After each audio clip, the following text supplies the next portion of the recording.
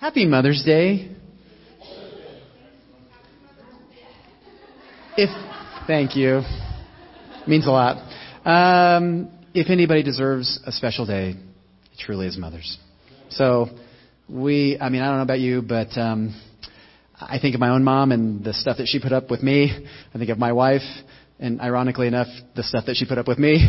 And so she deserves a special day, many special days to come. Thank you for coming today. I know you have plenty to do, and I'll try to respect that. My name is Justin Shuey, and I am really honored to be here today to fill in for our pastor. And today also is very, very special for me because this is actually the first time that I have ever been able to, in front of a congregation, give basically my testimony. So the story that I'm giving you today is basically like sort of the story of my life and sort of the foundation of where I came from. Again, I'm excited to share a message with you, and I think this message is full of hope, passion, maybe some encouragement.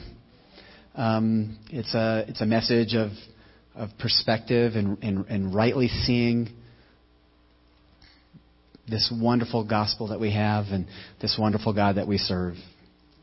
I don't know about you guys, but when I was young, I would sing praise songs like this, and I knew that I was supposed to do it, but I can tell you that I was only doing it out of duty because I didn't really feel a lot of it. So today, this is about that. No matter how dark it gets, regardless of the circumstances, this is about who God has actually revealed himself to be. And that may be different than the one that we grew up with or the one that we now presently have. It is a message that started in my life 43 years ago. And this is where that foundation of faith started for me. Now, I mentioned this in the first service. I'm a teacher professionally. And so I'm used to teaching from the back. And I'm also used to turning around, so please don't be offended if I turn my back to you. I'm just kind of using my prompts and stuff like that. Again, this started for 43 years ago for me. The message is called Come Alive, and I think I just blew through it. Sorry. I did. Hang on. Oh my gosh. This didn't happen the first time. There we go. Okay. Because this has a special meaning to me. But let's go ahead and move on. This is a picture of me and two very special people in my life. I'm the guy on the left that looks like he's got itchy armpit. And the woman in the middle is my mother, Linda. And the person on the right is my twin brother, Travis. And this was taken 43 years ago. And this is one of my earliest memories of life. And this is where I started to really have a profound sort of impacting sort of image of who God was to me. Now, I grew up in the church. My grandfather was a pastor. And I have two lovely, lovely parents. Very loving and affirming and wonderful people. They were affirming in the fact that they had two twin baby boys. One was absolutely brilliant and the other one was nothing but trouble. And I never once, you could guess which one I was.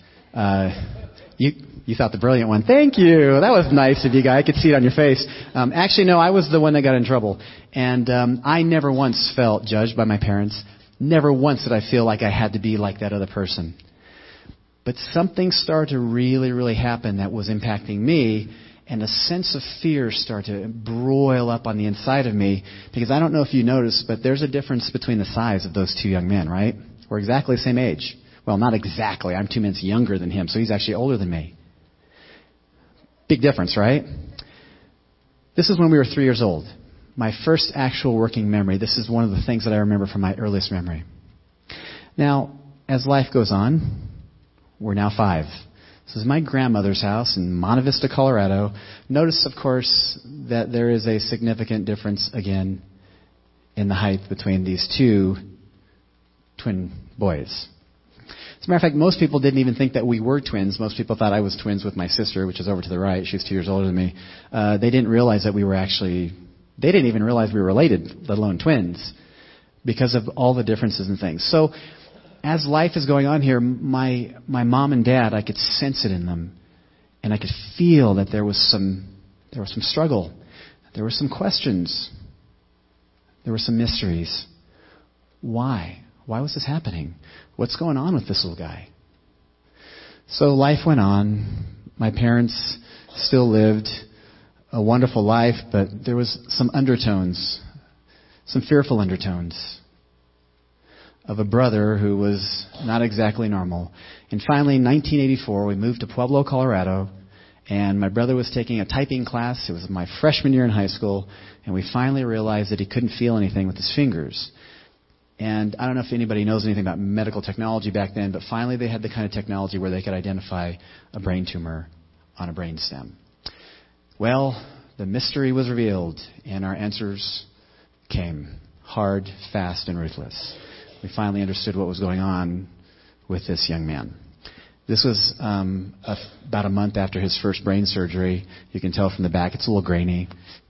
I put it in here because it's important to know that there are things in life that are real. And they're in your face. And it's one thing to say something in church and to sing it, to preach it, to read it. It's a little different when it's the reality of life. So I'm not up here in front of you today I'm not trying to spoil anybody's day. By the way, it doesn't get more positive. I just wanted to let you know. It's not going to let you go now. I'm not trying to challenge any beliefs. But what I am trying to do is maybe get you to re-examine a couple of things if this is you. But this is my walk, and if you can learn anything from it, then I am thrilled to death and pleased. But the reality was that my life wasn't like that. And I had to deal with a lot of things that were a struggle, and they were a struggle for over 30 years. When we were 16 years old, we were able to visit Washington, D.C., and, life was a little bit better here. What you can't see is that my brother has no hair on the back of his skull. Boy, that made high school fun. I started getting into fights probably around first grade, and they didn't get any better in high school. And most of them were because of him. Twin brother, very, very brilliant young man. His IQ was over 140, and he didn't enjoy it when people would look at him weird, and he had a mouth on him that was quick, witty, and venomous. And that doesn't bring out the best in bullies, and so obviously I was the only one that was there, so you can imagine what happened, right? And I got to where I hated going to school. I got to where I was terrified of conflict, but yet I couldn't leave my brother alone. I went to Pueblo County High School. I'm going to just throw this in there real quickly, and this is one of the worst memories I have in my life, and it was the first time I got into a fight in high school, and somebody smacked my brother in the back of the head. Well, he has no skull back there, and so immediately he brought his head down into his lap, and I blacked out for a while, and we came to when there was 1,200 students looking at me fighting a kid on the gym floor with vice principals and principals trying to pull me off of this guy. And I got to tell you that people don't act like that unless there's some inner turmoil. Well, life did go on. We got older. Things got better for me, and things got far worse for him. And so, for me, being a twin, can you imagine that foundation that I had developed of God and who He was started to solidify, and it started to be cemented in, and there were steel girders starting to build up around it with reinforcements, and there was no way you could crack it. And then guilt started to get piled on top of it. Why was I the healthy one? Why am I having to look at my brother every single day like this? I got married along the line here. Supposed to be happy about that. And I couldn't. Something was missing from me. There was a hole. There was something there that was blocking that joy. And I remember one time when my brother, my twin brother, do you mind if I get real? Is that okay? Okay. My brother couldn't go to the bathroom by himself. Okay, so he had to be helped. And I remember we were in our mid-20s at the time, and I had been out to see my mom and dad, and I was helping him do that. And there's something you have to do in order to help people go to the bathroom who can't go to the bathroom. And I remember looking up at his eyes, and tears were just rolling down his eyes. And he put his hand on my shoulder.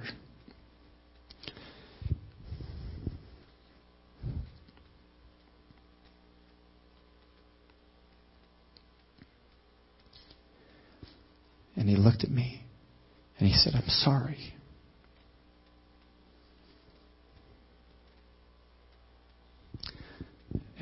And all that anger inside of me started to broil up. And at that time, I was going to church with wonderful people. My foundation had been set, but I found a new church, and I was going to church with all these wonderful people. You know him. Aaron Tomlinson's his name. Lori Doherty's one of those people. The Polaris. Wonderful people. The Stratmans. And I started to realize that I was incredibly unhappy. And I didn't know why. I had a wonderful life. I had a wonderful wife. We were real close to having a baby at this point. And yet I looked at the situation and I couldn't believe that I would actually wish to trade places with my brother. If I could have, I would have done it in a heartbeat. Life went on. Again, it kept getting worse and worse, and then eventually the inevitable happened. And it actually happened at church on the Adams campus. And somebody came and got me, and one of my pals from high school came to the church. He was a fireman. And I saw his face, and I knew exactly what had happened. And then, of course, the end result, the last time I ever saw my brother, or at least his body. Now, I want you to know that I'm not sharing all of these pictures to diminish the quality of our faith. I'm showing these pictures because life happens, and because there's a foundation of life that we develop that can either help us succeed in situations like this, or it can destroy any kind of success or any kind of restoration in situations like this. Because at one point or another, we're going to meet it, and we're going to see it if you haven't already. Now, when I was a child, I developed an idea and a view of God that was like this picture. It was stern. It was dry. And it wasn't loving. And I just didn't know where to go with it. I was in a vibrant church that was beautiful, and the teaching was incredible, and it was different than anything I'd ever heard before. But something was binding me up. Something was holding me. So since I wanted to be like all these vibrant people, about 7 or 8 years ago, I decided that I'd had enough of myself, and I started to walk in the mornings and pray, because that's what good Christians do. Lo and behold, when I was walking in the morning, so I'm talking about like 5 o'clock in the morning, I started to pray. And I started to learn that the old prayers that I hated doing as a kid weren't really doing it for me anymore. So I started to pour my heart out, and I started to speak things into my life. So if I was having an issue at school, I'd be like, Lord, be with those kids. Be with that kid. Father, I call life into that kid. And I just started doing things that I didn't really know I should have been doing. And lo and behold, there started to just well up on the inside of me a little bit of passion, a little bit of excitement, a little bit of, and things started getting better and better, and I started to get more and more excited, and I started to sing when I was out there and worship God in the reality of it, not like some showy course like in church or something like that, not that we do that, but I'm just saying that I started to do it from my heart for probably the first time in my life. I told this story in the earlier service, but I remember one time I came around a corner, and I was actually like, you can do it. You can do this. And I'm talking to myself, not in a fake, I'm not trying to persuade myself, but true persuasion, true motivation. And right as I walked around the corner, there was this guy in his underwear coming out to get his newspaper. It's like 5 o'clock in the morning. So we looked at each other, and I paused. He went back into the house. I kept walking. I started to love who I was becoming. But as life happens, sometimes we lose the truths of what we learned. And my wife got a new job, and it became a difficult process. She was working about 80 hours a week, and there was a lot of stress in our household. And one thing led to another, and I started to kind of forget those things. And one day I was at home cleaning the house, and I was listening to some worship music. And one of my favorite artists, her name is Lauren Daigle. She sings a song called Come Alive, which is where I got the title for this message today. And it was about an absolutely remarkable scripture out of Ezekiel, and I've read it many times. But when you put a scripture to song, sometimes it changes how you view it. So let's take a look at this scripture really quickly. So Ezekiel 37 says, "The Lord took hold of me, and I was carried away by the Spirit of the Lord to a valley filled with bones." And I thought, that's me. He led me all around among the bones that covered that valley floor. They were scattered everywhere across the ground and were completely dried out. Not only is that me, that's where I live. That's Pueblo, Colorado. If this isn't the valley of dry bones, what is? Then he asked me, "Son of man, can these bones become living beings again, or living people again?" "O sovereign Lord," I replied, "you alone know the answer to that." Then he said to me, "Speak a prophetic message to these bones and say," and all of a sudden I'm like, I used to do that. I was doing that like 7 years ago. That used to be me. So I read on. "Listen to the word of the Lord. This is what the sovereign Lord says. Look, I am going to put breath into you and make you live again." It's a beautiful message. It goes on. "I will put flesh and muscle on you and cover you with skin. I will put breath into you and you will come to life. Then you will know that I am the Lord." So I spoke this message just as he told me. Suddenly, as I spoke, there was a rattling noise all across the valley. The bones of each body came together and attached themselves as complete skeletons. You ever felt like that? You know, that's where most of the churches are today. They have hope. Hey, hope is a good thing. We need it, right? But we know what happens when hope is deferred. But hope is a good thing. It gives us a hope of a future. It gives us a hope of salvation, eternal salvation. And it's a good place to start. We need it. But something was missing. Then as I watched muscles and flesh formed over the bones, then skin formed to cover the bodies, but they still had no breath. And without the breath, somewhere along the line, your life and your walk is going to get stagnant. It's going to get dull. It's going to dry out just a little bit. Then he said to me, "Speak a prophetic message to the wind, Son of man. Speak a prophetic message and say, this is what the sovereign Lord says. Come, O breath, from the four winds, breathe into these dead bodies so they live again." So I spoke the message as he commanded me, and breath came into their bodies. They all came to life, and they stood up on their feet, a great army. Then he said to me, "Son of man, these bones represent the people of Pueblo. They are saying, we have become old, dry bones. All hope is gone."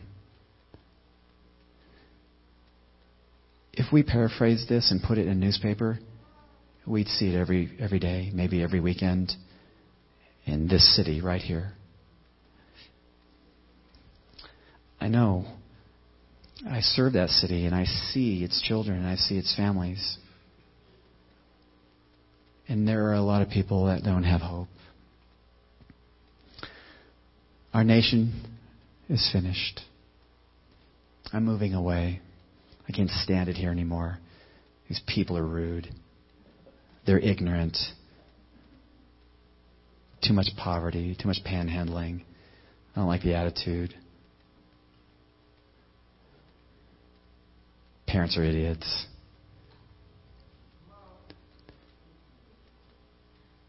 Children are disrespectful.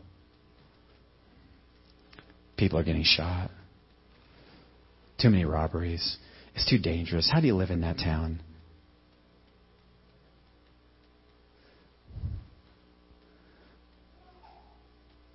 So therefore prophesy to them and say, this is what the sovereign Lord says. O my people, I will open your graves of exile and cause you to rise again. Then I will bring you back to the land of Israel. When this happens, O my people, you will know that I am the Lord. I broke when I heard this song. I was on my hands and knees and I was just weeping. And I didn't know what in the world was wrong with me. I'm like, my God, what's going on? Because there was something missing on the inside of me. Something deep down inside at a foundational level that was really draining my life source, my energy, my motivation, my passion. I didn't know why so many people that I went to church with seemed so excited. As a matter of fact, I found it quite annoying. They would get up and they would sing with passion. They'd be up on the stage and they'd be happy and they'd be singing to God. And sort of going like, I feel like I knew what that used to be like, but I don't know what happened. And what snuck into my existence was that foundation that I had developed as a child had never officially gone. Now let me tell you about that foundation. That foundation was developed not from my parents, but it was developed from a church view. And you see this view everywhere. You see it on ESPN when somebody wins a basketball game. Well, I'd like to honor God for this. I just like to thank Him for this victory. I'm like, yes, God allowed the Warriors to beat the Houston or whatever in the NBA playoffs or whatever, right? That's so we see it everywhere, don't we? So this view has infiltrated every segment of our actual society, of our world. You see people all the time on TV. Well, listen, God just took that person away, and I'll just see him someday in heaven. Well, I'm not sure why God let this happen, but you know what? It's just a mystery that we'll never know. You hear that? We hear that all the time, don't we? Well, it must be God's plan. Well, I was having a hard time with that as a child, but I finally got it shoved so deep down inside. Unfortunately, I forgot that it was still there. So I started to think, what can I do about this? Because I know that this passage that I was just singing, it illustrates a life of hope. It's an illustration about speaking prophetically to your life, to situations that are hopeless, impossible, areas that are not, you can't restore them. Areas in your life, relationships in your life, situations in your life. And I started to sing to myself again. Great thing that my wife and son are gone. But I start to tell myself to come alive. I started to tell myself to breathe. And what's really weird is I know that sounds kind of corny. In our world today, it sounds like, well, you're just making this happen. But what was amazing, that as I was saying to those very words to myself, that I started to feel life well up on the inside of me. And God started to kind of show me some things, some beliefs, some foundational parts of my life that I didn't realize were still there. I didn't realize that there was a part of me that didn't really trust God. I had heard scriptures, but God knew you before the foundation of the world. And like, did He? Did He plan to give my brother a brain tumor back then? Was He part of all this destruction that we see? Was He the one that orchestrated wars and death and destruction? The Christian church has been responsible, I don't know if you know historically, for a lot of death. And we've attributed all of it to God. And that I was torn because my view of Jesus was something quite different. Now, if I said the word Jesus to you, what's the image that you see? You don't see angry, mean, wrathful God in the, this Greek version of like lightning bolts and stuff like that. You see this loving, wonderful, gentle, beautiful, self-sacrificial God that was willing to do anything for us. And so I had this complex going on the inside of me. Pastor Aaron's talked about cognitive dissonance, about how you believe one thing but you see another, and you're living a dualistic life. Well, I was doing that, and I'm like, wait a minute. And I started to think, when I think of God, I honestly was thinking of someone that brought wrath and judgment. And I think most of the church does that. And that view is damaging. That view does not allow us to realize our full potential. That view saps our strength. It drains us of the very energy we're desiring to have, and we feel guilt because we don't have it. When it's all fundamental, it's all foundational, and it's all just a simple belief. And if we can fix that one thing, then all of the healing that you desired will come. All of the energy and passion that you want for God will come. You won't get mad anymore when people are singing up here or when some guy's up here saying, hey, come alive, yay. Right? It's all about that foundation. You see, that view says that God is both beautiful and ugly. That view says that God is for you. It kind of looks like He's against me. That view says that God is loving, but yet does all these things that look like they're hateful. That view says that God died for you, yet He killed you. I mean, come on, people. Does this make any sense at all? I mean, honestly, no wonder we're so conflicted, no wonder we're so hypocritical in a sense. It's because that view is bringing out in us hypocrisy. Because what other choice do we have? We know that God is here. We know that we love Him, but yet deep down inside, we don't really truly trust Him. And when I say we, I mean me. I forgot this was my story.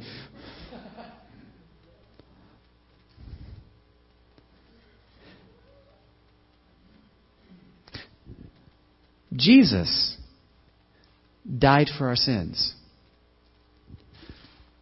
God ordained violence and death and destruction. Jesus healed a man's ear that was coming to put him on trial. God wants every man, woman, child, and animal killed. We can't have that. We can't have both. So today I'm challenging that view, which, by the way, has become a worldview. So today I'm challenging, and I'd like you to re-examine and to think about what is God really revealing Himself as. There is good news. I wouldn't leave you right here. So let's check something else. Now, this is more the life that God has intended for us, right? I don't see that dryness. I see vibrant colors, and I see freshness and beauty, fruitfulness, compassion, love. It just has a feel to it, doesn't it? Well, I want to bring up a scripture. I think you'll like it. It's Hebrews 1, 1 through 3. I'm sure you've never seen it before. It says, in the past, God spoke to our ancestors through the prophets at many times and in various ways. That did happen. But in these last days, He has spoken to us by His Son. See, I'm guessing that's a better way. And through whom also He whom He appointed heir of all things, and through whom also He made the universe. So you do know that when I'm thinking about all of those heinous visions and images of God, you do know that Jesus was around. Well, Christ was around for all of those, wasn't He? The Son is the radiance of God's glory. Oh, can you imagine the radiance of God's glory? God had to put his hand over Moses so he didn't kill him from just seeing the backside of the radiance of his glory. And what are those next two words? Oh, wait a minute. The Son is the exact representation of his being, sustaining all things by his powerful word. Incidentally, the word that he put into us. The exact representation. Now wait just a second then. Let's just talk about this for a moment. Okay, so the exact representation. So that means that every place that God was, I can now replace that with Jesus. Hold on to that for just a second.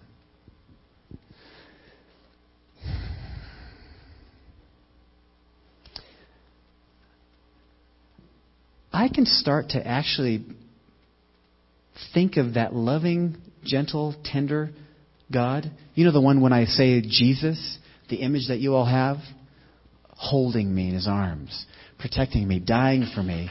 And I can actually start to think of that when I think of God.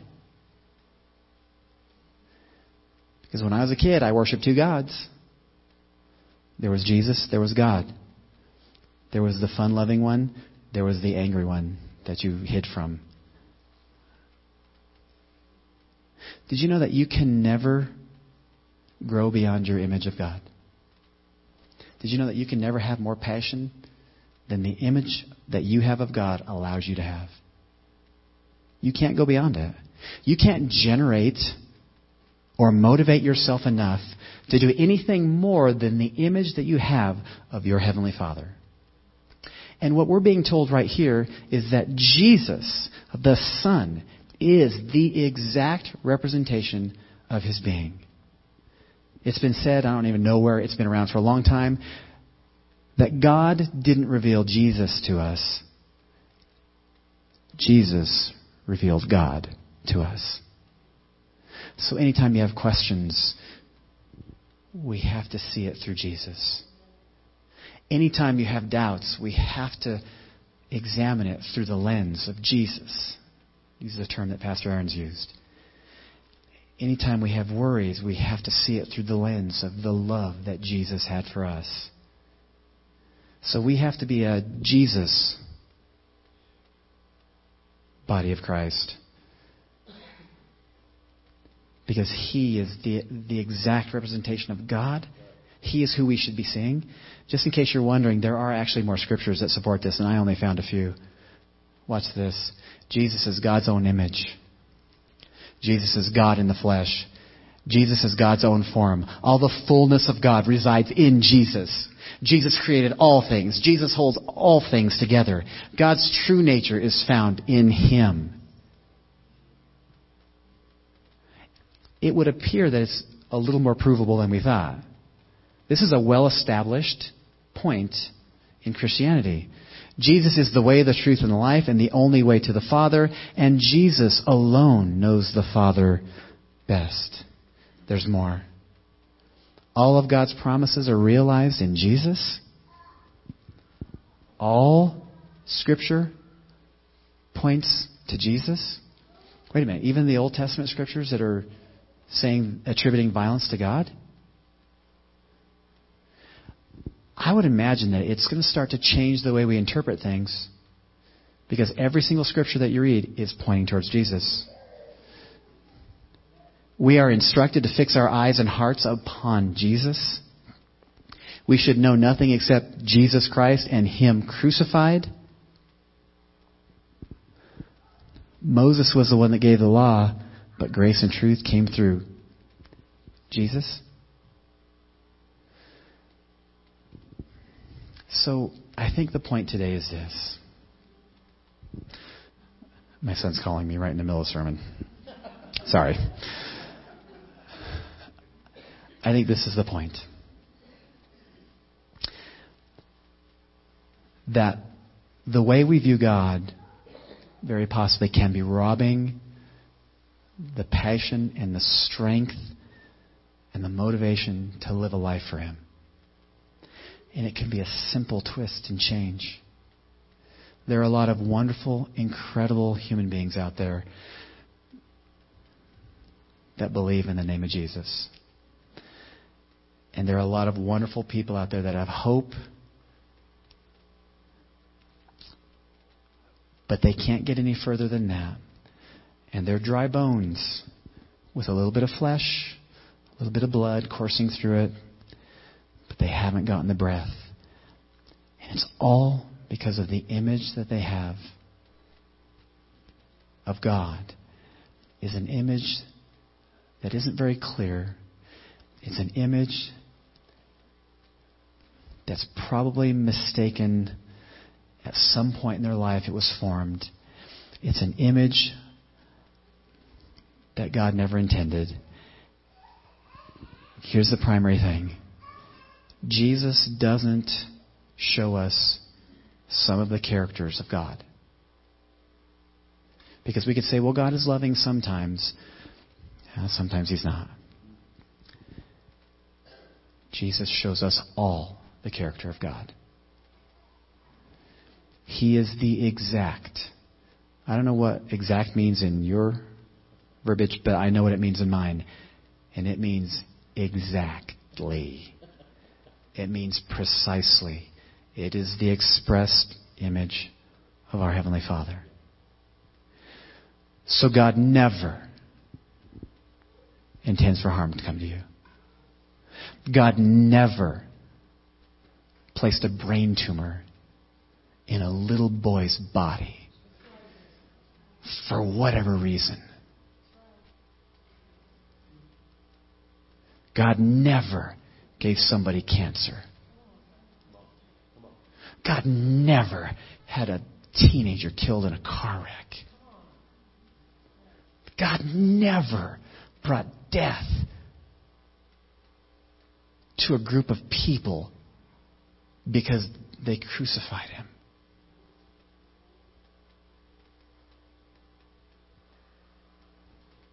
Can you imagine placing Jesus in the place that we attribute to God? Can you imagine Jesus doing the things that we have attributed to our Father in heaven? There are books written on how judgment came to the Jews in the form of Adolf Hitler. Can you imagine Jesus whispering in Adolf Hitler's ear, listen, I'm only going to let you kill 6 million of them, no more. Can you imagine Jesus standing at the bedside of some tragedy, patting people on the back going, listen, I know it's really bad right now, but you're going to get a great testimony out of this. Hear, hear. Can you imagine Jesus at Columbine High School whispering in the ears of 2 hurting, distraught, destroyed boys who decided to take the lives of others?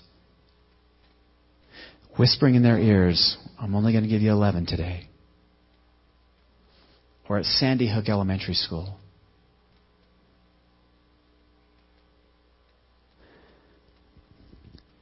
But yet we do it every day to God. We attribute the most heinous, vile, violent acts to our Heavenly Father. And He has expressly shown His character through His Son to us. Now,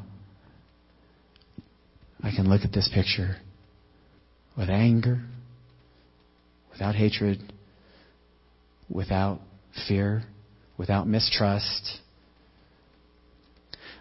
I'm not a little kid anymore thinking, God, why did you do this? Why are you putting my family through this?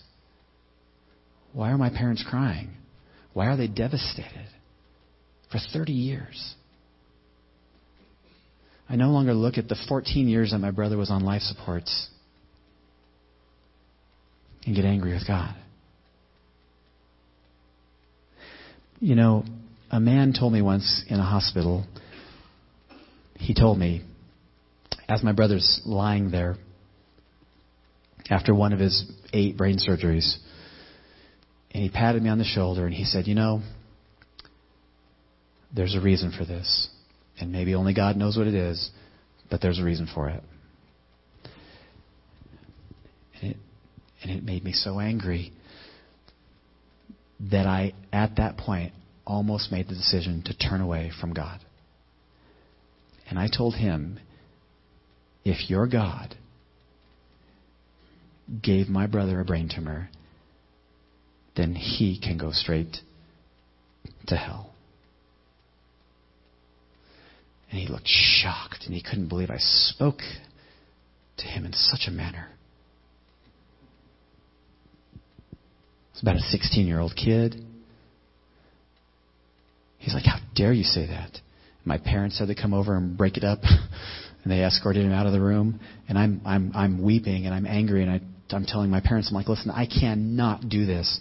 There's no way this can be true. And my mom and dad didn't have any better answers than anybody else at the time. We have a God who is loving. We have a God who loves us. And I can tell you, and I would challenge you to re-examine that foundation. And I would also tell you this, re-examine any belief that you have from Old Testament, New Testament. Re-examine it through the lens of Christ. Because it is a duplicitous, nasty monster that will drag down the very energy that we have when we can be speaking to the valley of dry bones. Breathe. Come alive. Because we have a God who loves us. We have a God who cherishes every moment with us. We do not have a God that's looking for a way to teach us a lesson. We don't have a God that's going to bring death and destruction into your life so that you're going to have a greater testimony. I always wondered about that. I thought a miracle would be a greater testimony than death. So we can build on a foundation that will allow us to become everything not only God wants us to be, but that you want you to be. My life no longer looks at this in pain. My life looks at it and cherishes the moments. Bad things are going to happen. Tragedies are going to happen. Death is going to happen. But that doesn't mean that our God brought it. When those times come, having a strong foundation and knowing who our God is the way to come through it successfully and come through it with strength and to come through it in a way that allows us to keep saying to ourselves, come alive. Breathe. And if we can say that to ourselves, then we can impact the valley of dry bones and the state of dry bones and the country of dry bones. And we can have a greater impact. But until our foundational belief changes,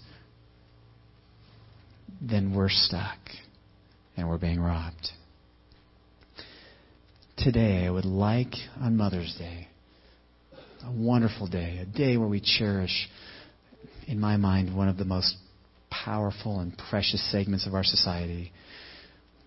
We can honor God. He gave us every mother.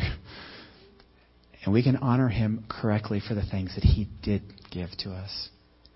Let's honor Him for the things He really did attribute, or that can be attributed to Him, that He really did offer us. And let's start to corrode and destroy those foundational beliefs that are corroding and destroying our faith. Thank you for honoring me today. Thank you for allowing me to kind of share this. If anybody ever saw me in church and I looked, I might have been fighting through some of these things, and I know some of you may too. So today, honestly, and you can wait as long as you need to, but we have ministry teams that are available for you.